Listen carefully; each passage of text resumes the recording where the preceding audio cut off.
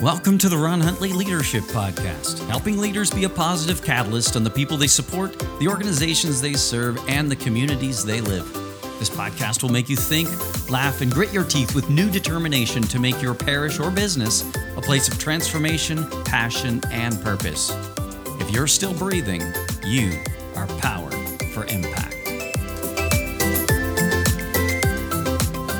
I'm your host, Ron Huntley. I'm excited to report that our website is finally live. Check it out at ronhuntley.com. And while you're there, sign up for the Unlocking Your Parish live book study. There'll be 3 time offerings to cover North America, Europe, and Australia. So many churches use Alpha, but in any one parish, there's only a few people who really understand the impact Alpha could have if people went all in. This book study is going to help you create an army of vision carriers to turn your church into an invitational movement that will go beyond the pews. Does that sound good to you? I hope it does. Be sure to sign up. It starts next week. When we decided to host a conference at St. Benedict Parish in 2016, we did it to solve a growing phenomenon. People were calling us from all over the place, asking for advice and support. We didn't even know if anyone would show up yet. It sold out, but it wasn't just Catholics. We were thrilled to welcome people from several other traditions. Our guest today was one of those people who were at our first conference. His name is Lee Critcher. He's a leader and an author. He knows what it takes to turn around a church because he did it. Our conversation today is going to get you thinking differently. Enjoy the episode. Lift off and the clock has started. If there's anything that we've learned over the past year is that change is often not in our control, but how we respond to change is. Our guest today is Lee Critcher. Lee is the president of the Pittsburgh Leadership Foundation, no stranger to change in churches or in business. Lee, welcome to the show. Thank you very much, Ron. I appreciate the opportunity to join you. I had a great chance to meet you and also to read your book For a New Generation, which actually left a profound impact on me and actually impacts the way I coach, because you have this gift, this insight to be able to recognize where we're at and where we need to be and help people get from here to there. You captured so beautifully in that book. And I know you have a new one coming up, and we'll talk a little bit about that at some point in the show today. But when it comes to leading change, what principles come to mind? What character comes to mind as we speak to leaders today as they listen in? Well, I think it's critical. And by the way, I think back fondly on when we first met in the amazing city of Halifax, and being from Pittsburgh, we are so grateful for Halifax sending us Sidney Crosby, one of the great heroes of Pittsburgh, and I know of Nova Scotia. So thank you for that. It's our pleasure. Send him back, will you? He helped to lead change in Pittsburgh to win us a couple Stanley Cups. So. That's true. We should have him on next week. So he'd be an awesome change leader. One thing I found is that for a lot of us leaders, and so I've had an opportunity to lead in the church as a pastor. I've been a leader in corporate America in a couple different corporations, and I'm currently leading a not-for-profit. So I've seen one thing that is common among leaders across all 3 is that some see themselves as change leaders and some don't. Some see themselves as people who are trying to maintain the health of an organization, but not necessarily lead it through change. And the fact is, every leader in such a rapidly changing world as ours has got to develop, to some degree, change leadership skills, to some degree, a change leadership mentality that says, okay, the world's changing rapidly around us. And so what's that going to require us to do? And, one of the famous quotes that's often attributed to Jack Welch is, if the rate of change outside of your organization is more rapid than the rate of change inside, the end is in sight. And I've seen so many doors and organizations close their doors because they did not adapt to the new world in which they were existing. And there was this assumption that the status quo was okay if we just maintain the status quo and pray that God blesses us. And I think prayer is very powerful, but we also need to uh, let our God lead us in the changes that need to be made to continue to be as effective in the future as we've been in the past. Well, you bring up something important, and I can just feel the tension as leaders, particularly in our tradition in the Catholic Church. But again, this is just as relevant for business leaders or not for profits, is that you probably have aspired or ascribed to some core values, some core principles, and you believe that those are principles from a long time ago. You still believe in them just as much now, and you believe that they're a part of the future. And so it's like change. Oh my gosh. But that would water down what the true essence of who we are is. And so we double down on things that we believe so importantly. And so how does somebody navigate that? How does somebody recognize that they're holding on to the wrong things? And what is it that they can bring with them? Like, so do you know what I mean? Because some things we hold so dear and we should, some things we hold so dear and we shouldn't. How do we differentiate the two? Well, in the book you mentioned for a New Generation, I document how we went about making changes at the church where I was pastoring, because we were in a place where our church had been was dwindling in size financially, not just financially, but in the number of people who were attending, the number of people in our community we were reaching. It was rapidly going down. Um, the only thing rapidly going up was the average age of the people who were attending our church. And so the average age of the people attending our church were well into our 50s. And when I started to take the leadership in the church, I was 50. So I had no problem with 50-year-olds and older. I still felt young. But I also understood that the average age of the community we were serving was about 35. So we weren't reaching our community for Christ, and we were not reaching a multi generational audience, quote unquote, or we weren't having a church that was multi generational. And when you read in the scriptures about old men teaching young men and older women teaching younger women, etc., Paul's assumption when he's writing is that the church would be multi generational. That it wouldn't just be older men and older women in the pews, and that's exactly where we were. So we had to make some changes.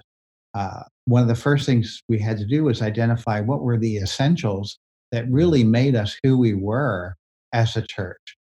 And those things were off the table for change. And that was our vision, our mission, our core values, our core beliefs. So, in order to reach the next generation, there was nothing about our beliefs that needed to be changed, or again, our vision, mission, or values. But our approach to church, we had to say, can that approach be different? Can our practices be different? Are there certain programs or ministries that we have that we can either start or stop that would advance our mission, vision, values, and beliefs? And so the first thing was to find out what were the untouchables and the things that will never, because if those things change, it takes away the identity of the organization or the church.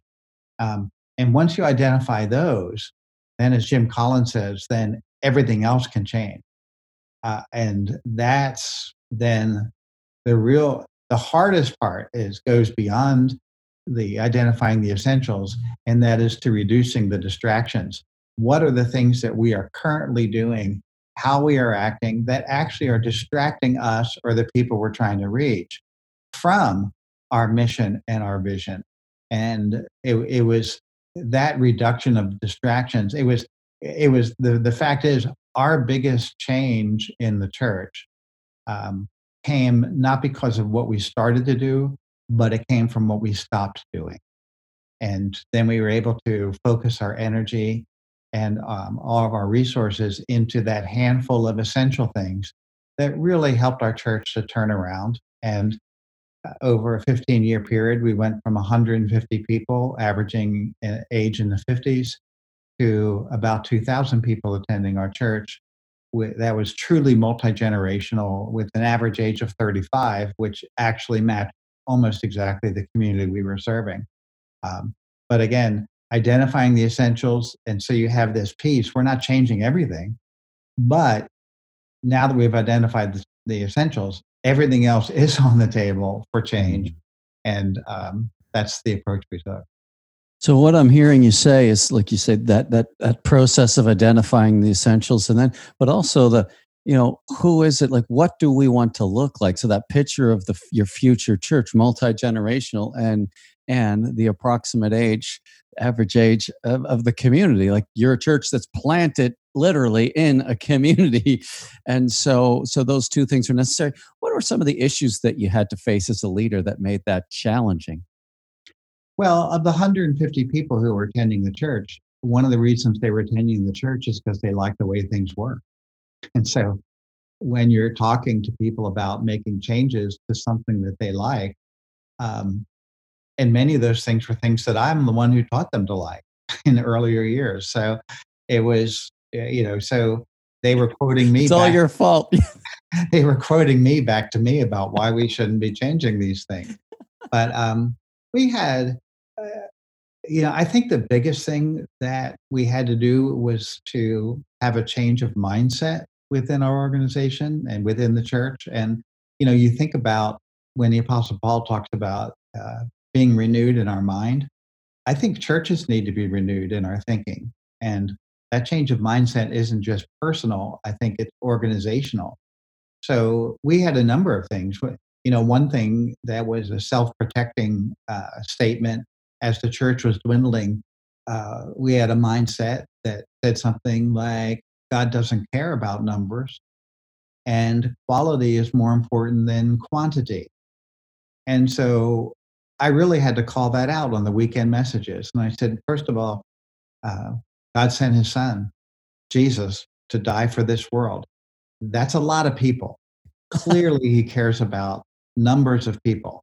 He doesn't just care about the 150 people in this sanctuary. He cares about all those empty chairs that represent the people who are out there who are far from God.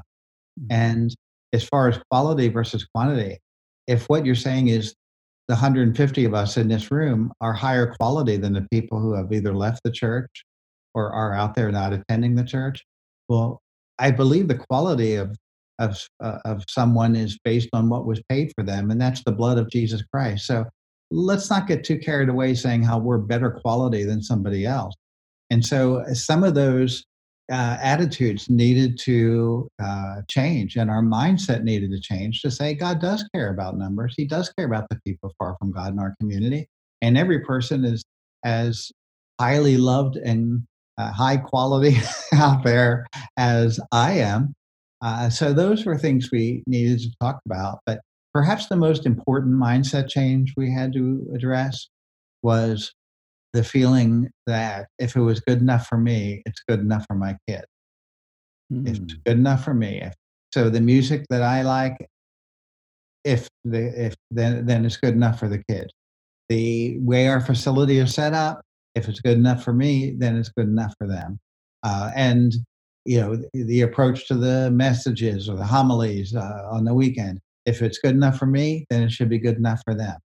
And so there was this feeling like we need to pray. And our prayer was, God, bring our children back to church, bring our grandchildren back to church, bring the next generation back to church. In Jesus' name, bring them back, bring them back. But there was always an unspoken tag to that prayer. Bring them back without us needing to change. Bring us back without us needing to do anything different than what we're doing. God, bring them back in Jesus' name. And the fact is, it's kind of like in Pittsburgh, we're a steel town. At least we used to be a steel town. There were steel mills up and down the rivers everywhere you looked. And that's why we've got the Pittsburgh Steelers, because that's everything we were known for. And I remember as they were tearing the steel mills down, and our city is now a high-tech and healthcare city. But as the steel mills were being torn down, I talked to a guy in his mid-30s, and I said, what are you going to do now that you've been laid off from the steel mills? And he said, hey, my great-grandfather was a steel worker. My grandfather was a steel worker. My father was a steel worker. I am a steel worker, and I'm just going to wait for things to come back around. Well, they never came back around. You have to realize when the world around us changes that you can't just wait for things to come back around.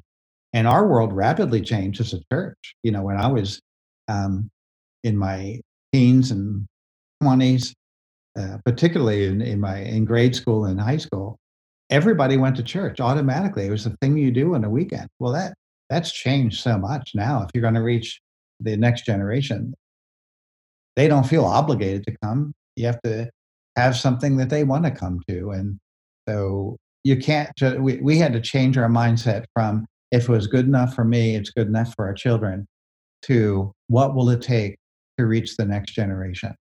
And that statement turned into a question.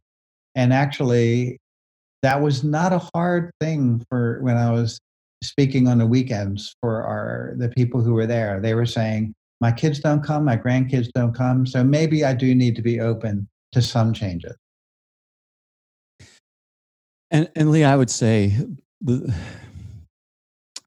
of the number one pains that I hear when I speak in our Catholic tradition, visit different parts of the world, is the pain that I did everything the church told me to do, and my kids have left the church, and now my grandkids are growing up without any faith, and it's killing people. And I do believe there's this collective passion within.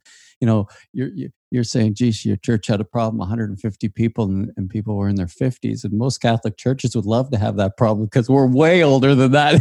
The average Catholic church, like 50s. Wow, what a young congregation. We're way older than that. And to be honest with you, a lot of congregations still aren't asking that question. They're still not asking that question, but they hurt and they pain so much. And so it's such, I hope our listeners, I hope it landed, I could just see the listenership just stop as you started to say, Lord, bring all those people back without us having to change. It's yeah, that is my prayer. What's wrong with that prayer? That's a perfectly good prayer. What's he talking about? I'm not listening anymore. This is painful. Because we really do need to, and Pope Francis was very clear in Joy of the Gospel. He just dreams of a church that would lay all of these things down for the sake of mission. And everything that you're saying is consistent with what Pope Francis is his dream. We started to look then at what are some things that have nothing to do with our mission and our core beliefs, but we need to consider if we're going to reach the next generation. One of those things, for instance, we had a 50,000 square foot campus or facility that included our sanctuary and different classrooms, etc. The amount of space that was dedicated to children and youth was 0 square feet. Now, the children and youth were allowed to use certain rooms at certain times, as long as they did it with the permission of the adults who controlled those rooms and the groups that controlled those rooms, and it had to be exactly the way they found it. But there was no question. Every square foot of this belongs to the aging adults of our church. Well, right away, we said, we're going to start to create some children's spaces. We took what was a chapel and turned it into a kids' theater that someone would think you're walking more into, like a Nickelodeon set or a Disney set. Yeah. And, people, of course, said, well, wait a second, you can't do that. That's our space. And it was like, you know what? We have to put feet to our prayers if we want to reach young people. And I remember after remodeling that one room, I was walking behind, and we started to get visitors again, by the way, at some point when we started to make some changes. And there was a couple walking down with a kid who probably was 7 or 8 years old. And he looked in the kids' theater and he said, Mom and Dad, they love kids around here. Oh. And that's a message. And then right now, of the 50,000 square feet of our church, I bet you that 20 to 25,000 is devoted completely to children and youth. However, the adults can use it if they leave it the way they found it. And so it was interesting. That was how you set up your space has nothing to do with your beliefs. But if you believe you want to reach young people, then set it up to attract young people. Mhm. Um, we Another thing that we changed is we said, okay, we're trying to reach young people, but every single person who's up front on a weekend leading the service, whether they're singing, praying, giving announcements, their their average age is 55, 60, 65. The longer you've been in the church, the more those upfront roles belong to you. I control them. Um, and we just said, we're not going to reach, yeah, the 15-year-olds and 20-year-olds and 30-year-olds. They, they're not going to come to our church if they walk in and no one at all up front looks like them. So we actually put in a rule. Initially, was what we called our 50% rule. 50% of everybody who was in an upfront role during a weekend service had to be the age of our community or younger, which was 35. So we had to start recruiting people. And somebody would say, wait a second, the announcements is my ministry. And it's like, you know what? You don't need a lot of spiritual maturity to be able to give announcement. So let's get a 25-year-old up there giving announcement. And we had a worship team that includes some different instruments. Well, why do you need a 65-year-old playing electric guitar or a guitar when you can put a high schooler? And they say, well, they don't play as well as me. Um, yeah, but mentor them, coach them. Yes. And so what happened was we had this mental shift of, instead of this belongs to me, is how can I mentor the next generation to step into these roles? And I still will have very meaningful roles. And some people were on our board, some people were small group leaders, which were at the heart of our church, and all kinds of meaningful roles without necessarily always having to be the one up front on a weekend service. Again, the average age of the person who's making announcements or saying a prayer up front has nothing to do with the vision, mission, or beliefs of the church. But those are things that can be changed.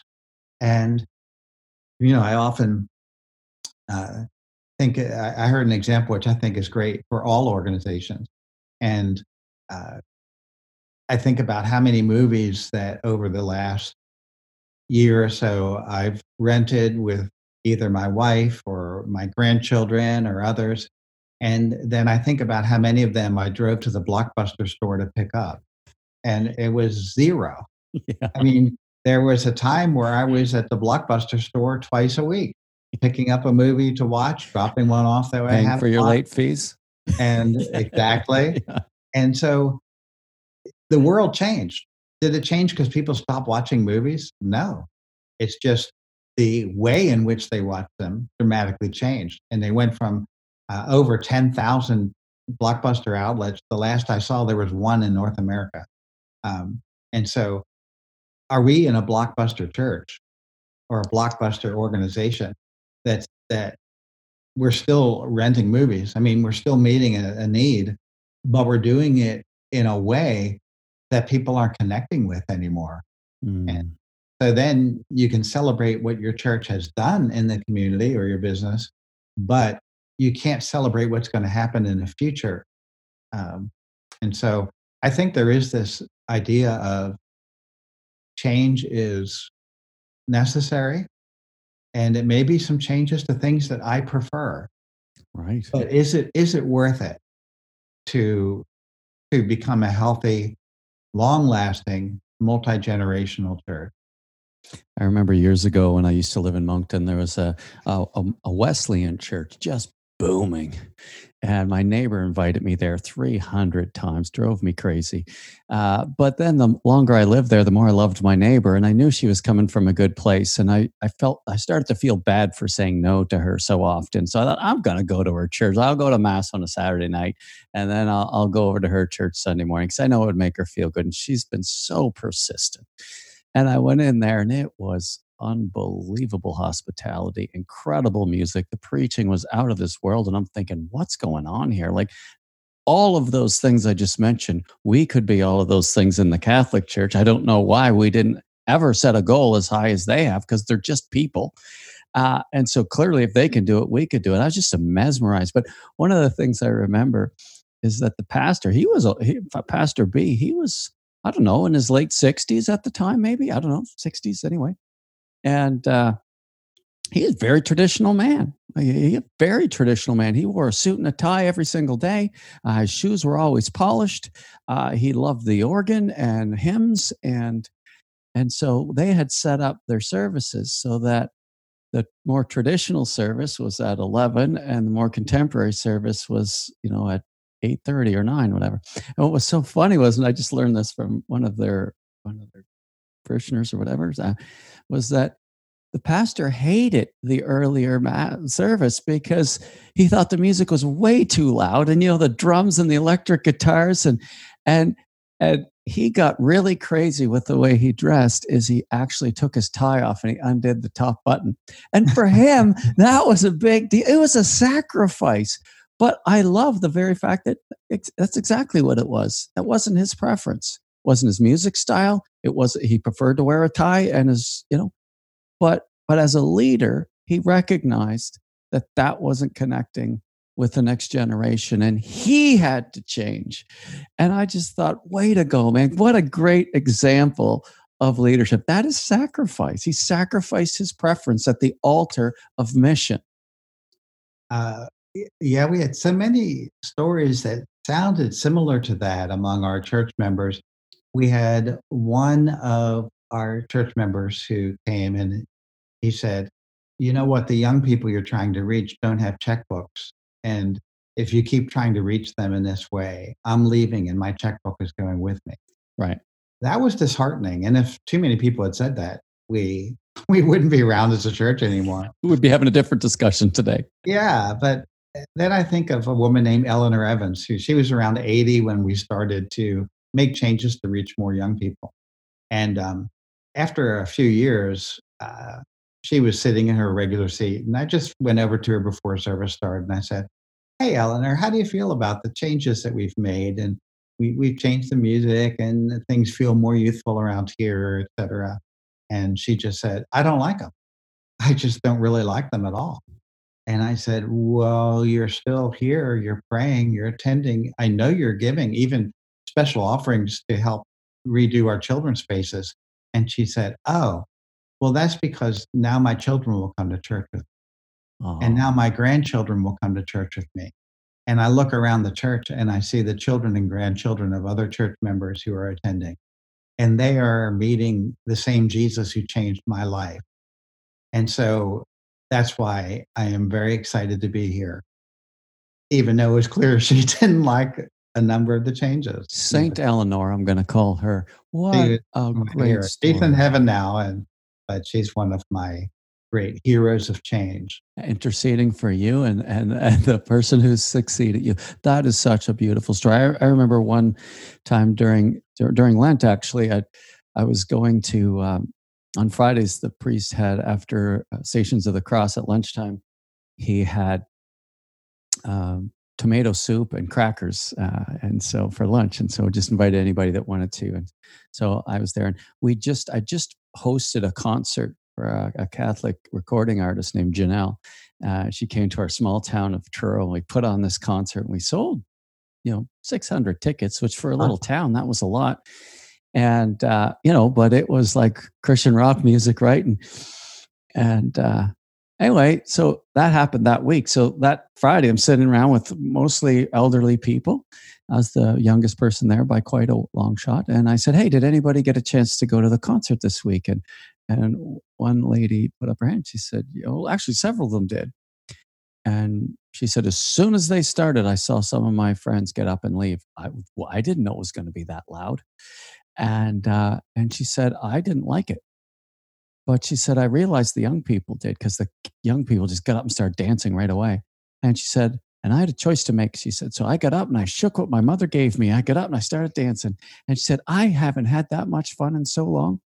And I shared a vision with her. I said, I believe that we have the talent to make that kind of music in the Catholic Church. I really do. We have no shortage of talent. We have a shortage of vision. And I want to buy some equipment and start casting that vision and inviting people to start making music that will inspire the next generation. And the thing that happened next, I'll never forget, is she got up, didn't know what she was doing. She got up from around the table and she came over and she dug in her purse and she took out all of the money she had in her purse and she laid it in front of me. And she said, "That's the money I had set aside because today or next week is my husband's 1 year death anniversary. And I wanted to put an ad in the newspaper. But I would honor his memory much more by giving that money to you so that you can buy that equipment."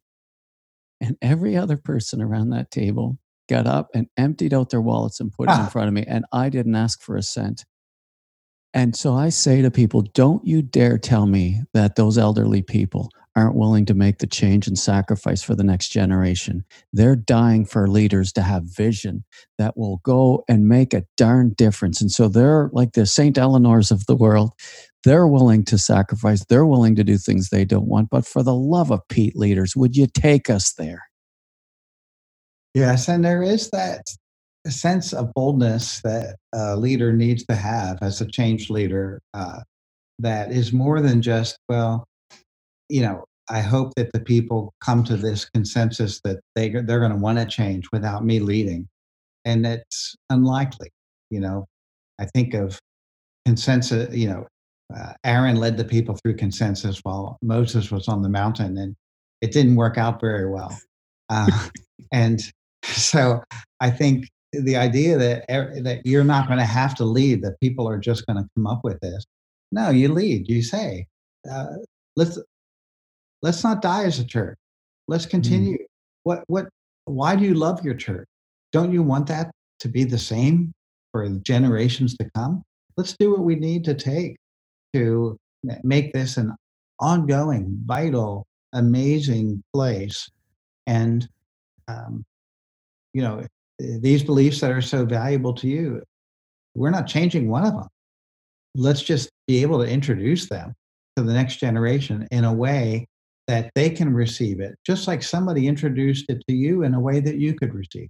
mm. We've just completed our last round of Alpha last night.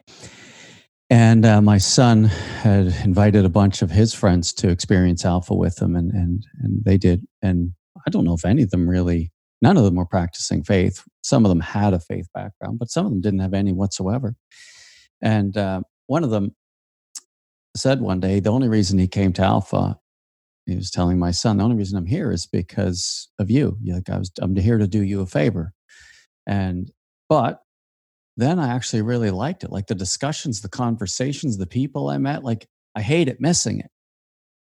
And I'd be willing. I mean, I don't want to go to church, but I'm willing to. I'm willing to do Alpha again.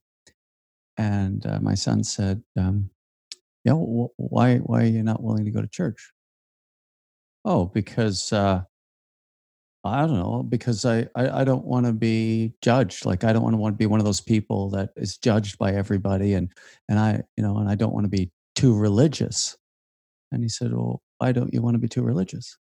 He said, "Well, he said, you're just, then, you just don't fit in and, you're judging people. And I don't want to be that guy." He said, "You do know the church put on Alpha, right?" And he's like, "Yeah, but it's not like you're the pastor." And my son said, "Yeah, but you do know our pastor has literally been on the Alpha with us every single night." "What? What are you talking about? You're kidding me." He's like, "No.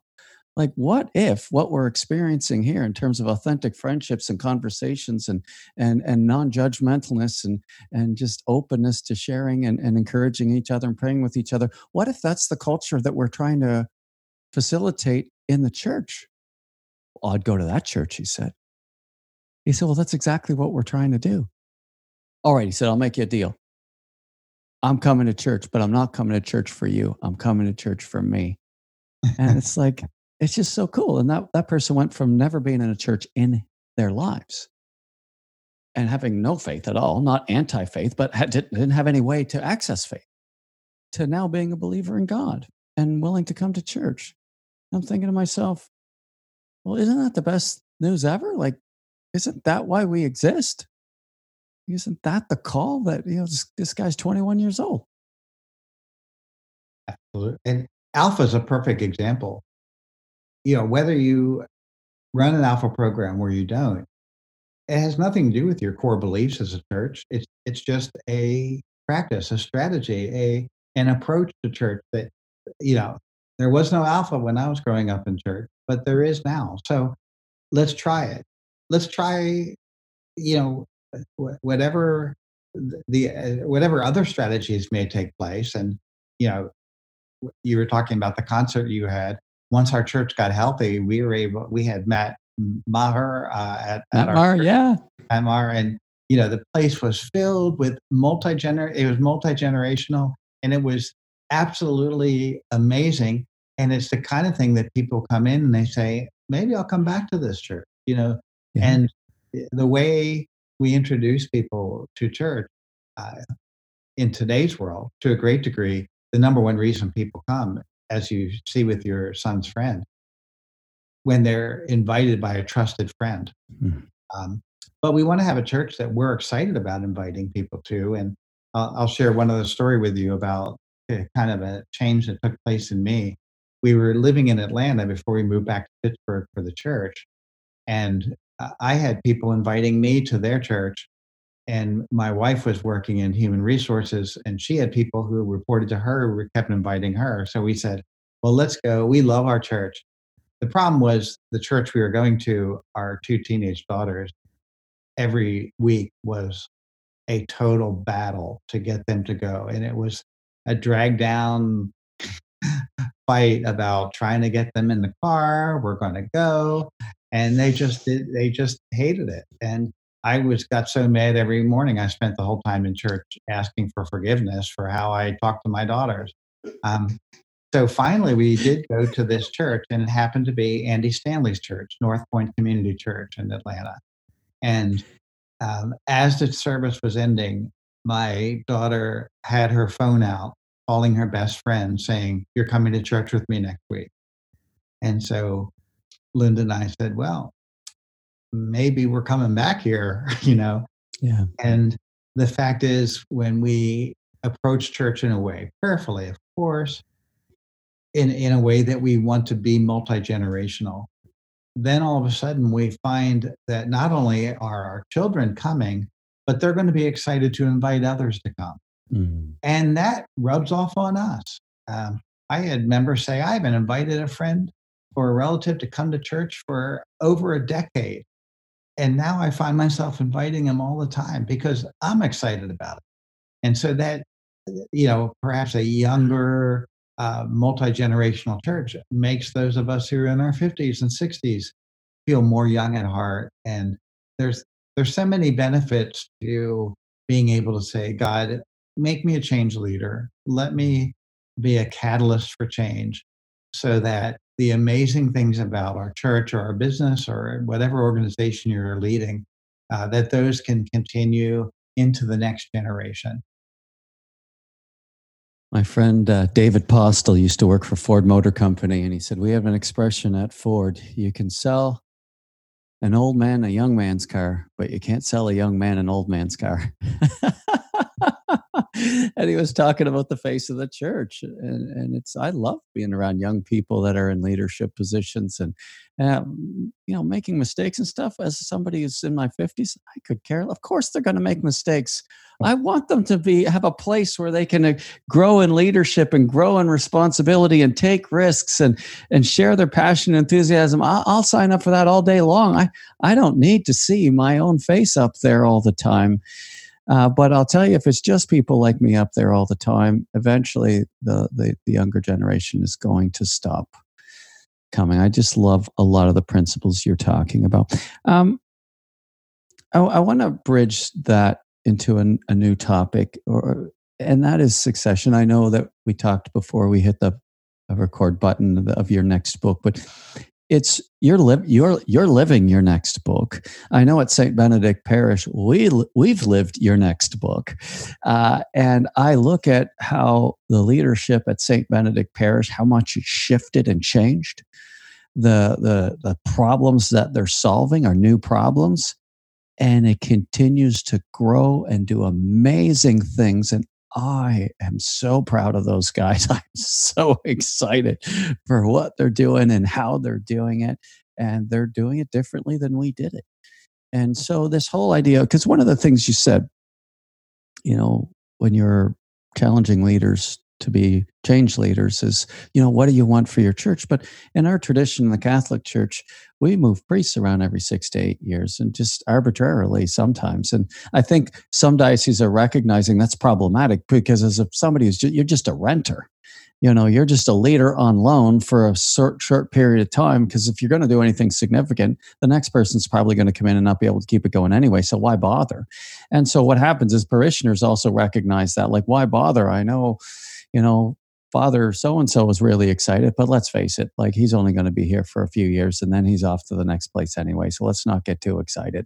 And so there's this mediocrity we've kneaded right into the dough of our Catholic tradition, which is so unhelpful. And Father James addresses that to some degree in his latest book, Beyond the Parish, and so that's a big thing. But let's talk a little bit. Like, if you are six, like I look at the place that Saint Benedict got to when I was called out to start the full-time ministry at Divine Renovation, and Father James was called into by God himself into diocesan ministry and continuing with Divine Renovation and then handing it over. Talk to me about some of the things that you've had to wrestle with, some of the things that you've learned that you think, hey, you know what, here's some good advice for those types of scenarios. Like, I always have seen, at least in my later years, that a big part of my responsibility was to raise up effective leaders, knowing that I wouldn't be here forever. And in fact, I always, the passage where Jesus says, "Well done, good and faithful servant."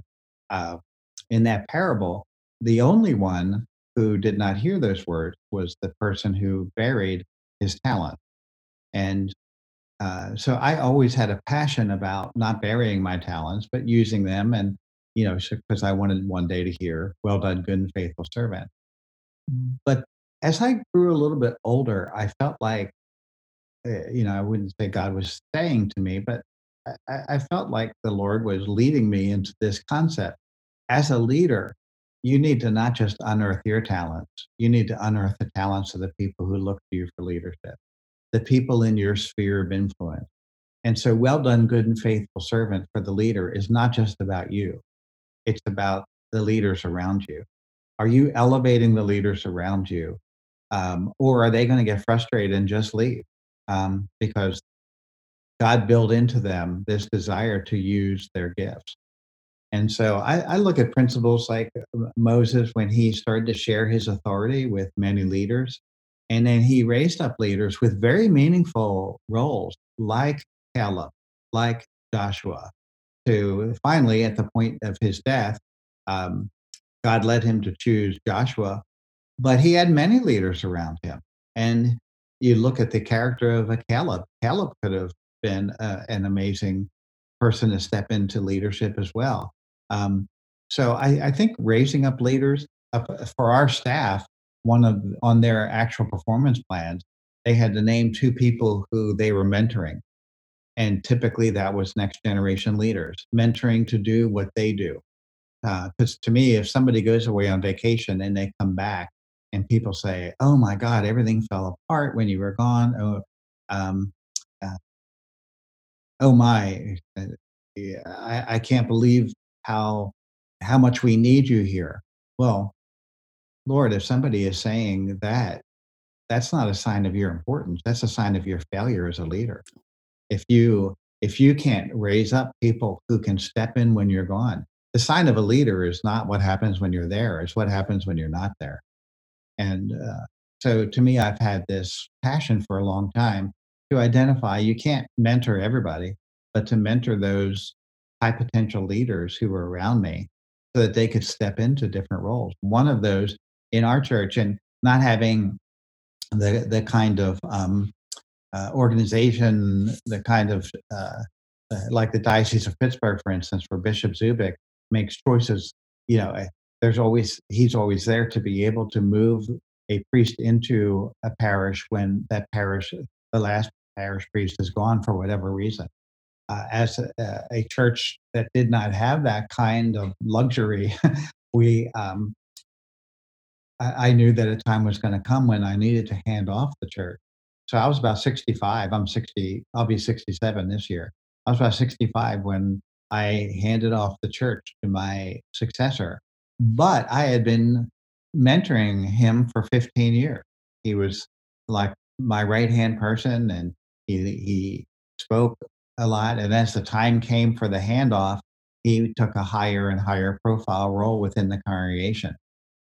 So a big topic, what I'll be talking about in my next book, is about leadership succession and your passion as a leader to raise up successors. You don't always know what's going to happen when you're gone, but do you want to pave the way? Like David knew he wasn't supposed to build the temple, but he set up Solomon for success by securing all of the craftsmen, securing all the materials. And so, are we paving the way for the next generation to be successful? And it's a real passion of mine. And to my surprise, it's any number. I didn't have to go far to talk to pastors who are incoming and outgoing pastors who, with the support of their bishop and or their denomination, even in denominations where the outgoing pastor was forbidden to be involved in the selection or mentoring of the incoming pastor, there are so many exceptions being made because the bishops or the authorities in the denomination are saying, actually, this continuity of leadership is a wise thing to help the health and keep the momentum going, particularly of churches that are heading in a positive trajectory. So that's a long answer to your question. It's the perfect answer. Where my passion is now. I love it. Because at the end of the day, if there's always a restart as if nothing good was ever happening, I'll tell you that's a terrific way to disengage competent lay people. Like it's just exhausting. It's like, oh gosh, and so that continuity really is important because what it takes to turn around a church is not insignificant in terms of the amount of energy, dream, sacrifice. It's ginormous.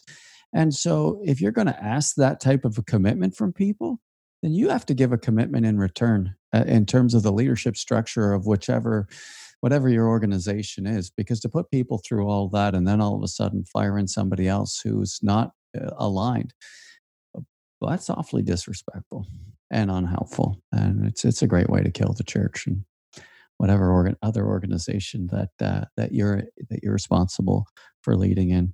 That is so important and so cool. And so what's your hope for your successor and what kinds of things did you feel you needed to do after the transition took place? Like, so as you hand over the keys or whatever expression, metaphor we'd use for that, what were some of the things that you had to challenge yourself to do or not do? Well, my role was to when I handed things off to him, and it was a service where we had people. I mean, it was very clearly a service in which he was being handed the baton, the mantle to lead the church, and the church knew it was happening, and they were supportive. And I felt like actually that day that my role shifted.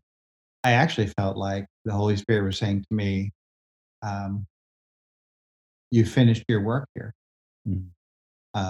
I called you to to lead the change in this church and to hand it over to a next generation leader, and you've done that.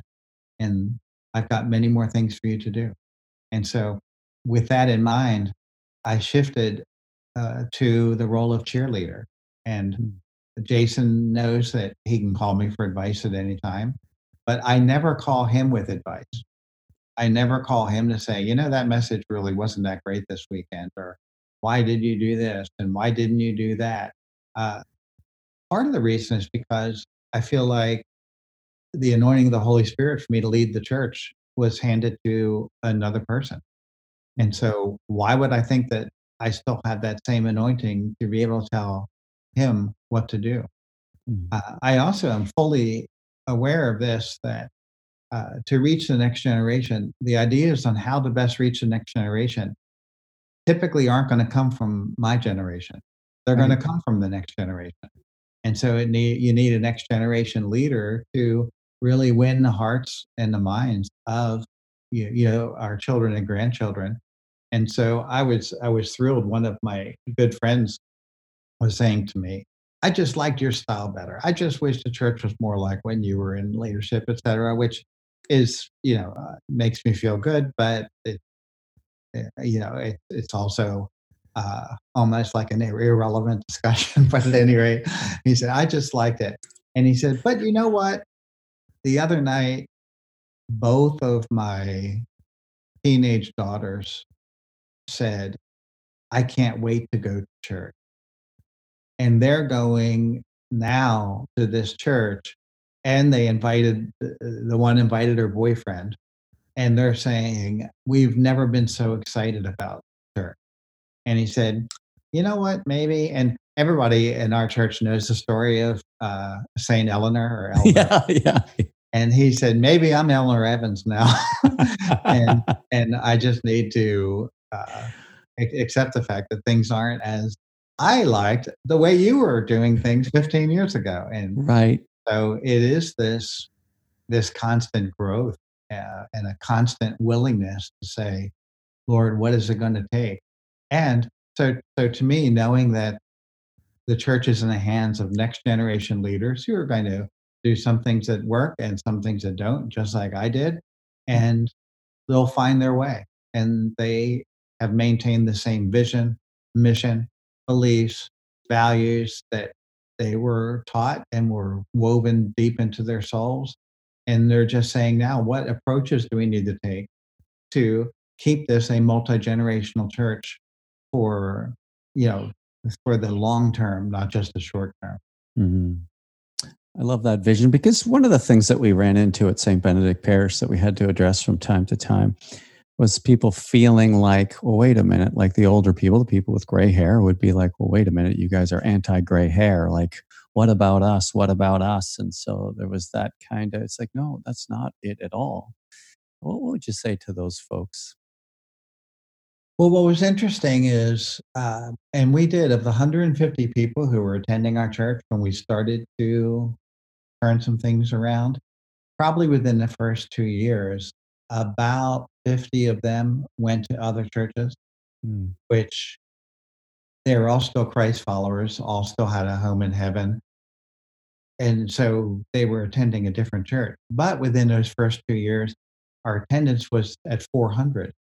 And it was an attendance that was now becoming people of all ages who were attending.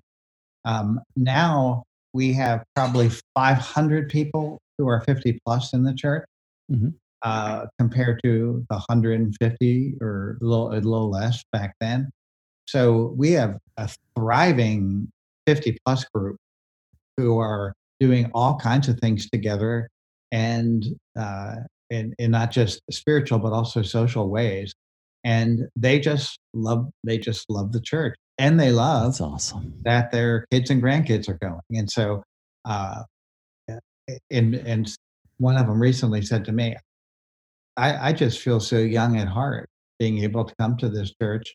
And we do have a little louder music than they were used to, and 20 years ago. And so they all know their earplugs back at the sound booth, and they pop them in as they come to church. Because as we age, what we don't realize is as we age, our hearing changes. And so Yes. our hearing is more sensitive to bass and loud noises. So when we say it's loud, it really what we should say is it's loud for me at age 67. Yes. It's not. It wouldn't be loud for me at age 35. Believe me, when I was listening to the Beatles and the Rolling Stones and others, and I've been to many concerts, they were not. I didn't think they were loud at all. I would say turn it up. And but hey, everything changes when we get a little older. Right. You don't know that quite yet, Ron. You're still Oh, I'm young. starting to feel it. I'm starting to feel it. But our hearing is one of those things. So should I say everything needs to be toned down for the ears of a 67-year-old, Mm. or else I'm going to be mad? No, it's just that's just not a realistic approach to almost anything. It's like, yes, I know you love me, even though I'm 67, but I don't want you to build the entire organization around me at age 67. It's, and if I require that, then that's something between me and God. That's not something that's wrong with the pastor. Amen. Amen. Lee, you've given us so much to think about and consider in this podcast. I've had so much fun. I really encourage all of our listeners, if you're in any form of leadership or if you just want to influence your leaders, because some of these principles you're going, yeah, that's our church. Holy cow. We have got to do something. You're going to want to go out and get that book For a New Generation by Lee Critcher. Yeah. Actually, if you go to a website, futureforwardchurches.com, Okay. You can find the book plus some free resources and articles and videos that you may find hopefully insightful and inspiring, from people like Carrie Newhoff and a number of others who really have a similar passion. So futureforwardchurches.com will get you some resources that can be provocative in a positive way. So cool. I'm going to put that in our show notes so our listeners can go there and check that out. You've been an absolute blessing to us today, Lee. Thank you for all that you do to bless others. You really are a blessing to so many. So thank you for everything you do, and thank you for making the time to be on the show today. My pleasure, Ron. God bless you and everyone listening. If you're a leader leading change and need prayer, go to our website at ronhuntley.com, hit the connect button, and let us know how we can pray for you, because we certainly will. And can I let you know how you can pray for us? I'm joining Father Anthony Caruana in his new assignment in Bedford, Nova Scotia at St. Ignatius Parish. Please pray for us that as we make new friends and discern how God is rallying us to do something amazing, that together we'll reach a whole new generation of people. Now may be the perfect time to take our new course on the 6 fundamentals for leading a turnaround. Or if you want to inquire about a speaker event, either online or in person, let's start a conversation. We're here to help. I want to encourage you, as you lead this week, be faithful to God and generous to others. See you next time, and remember, if you're still breathing, you are powered for impact.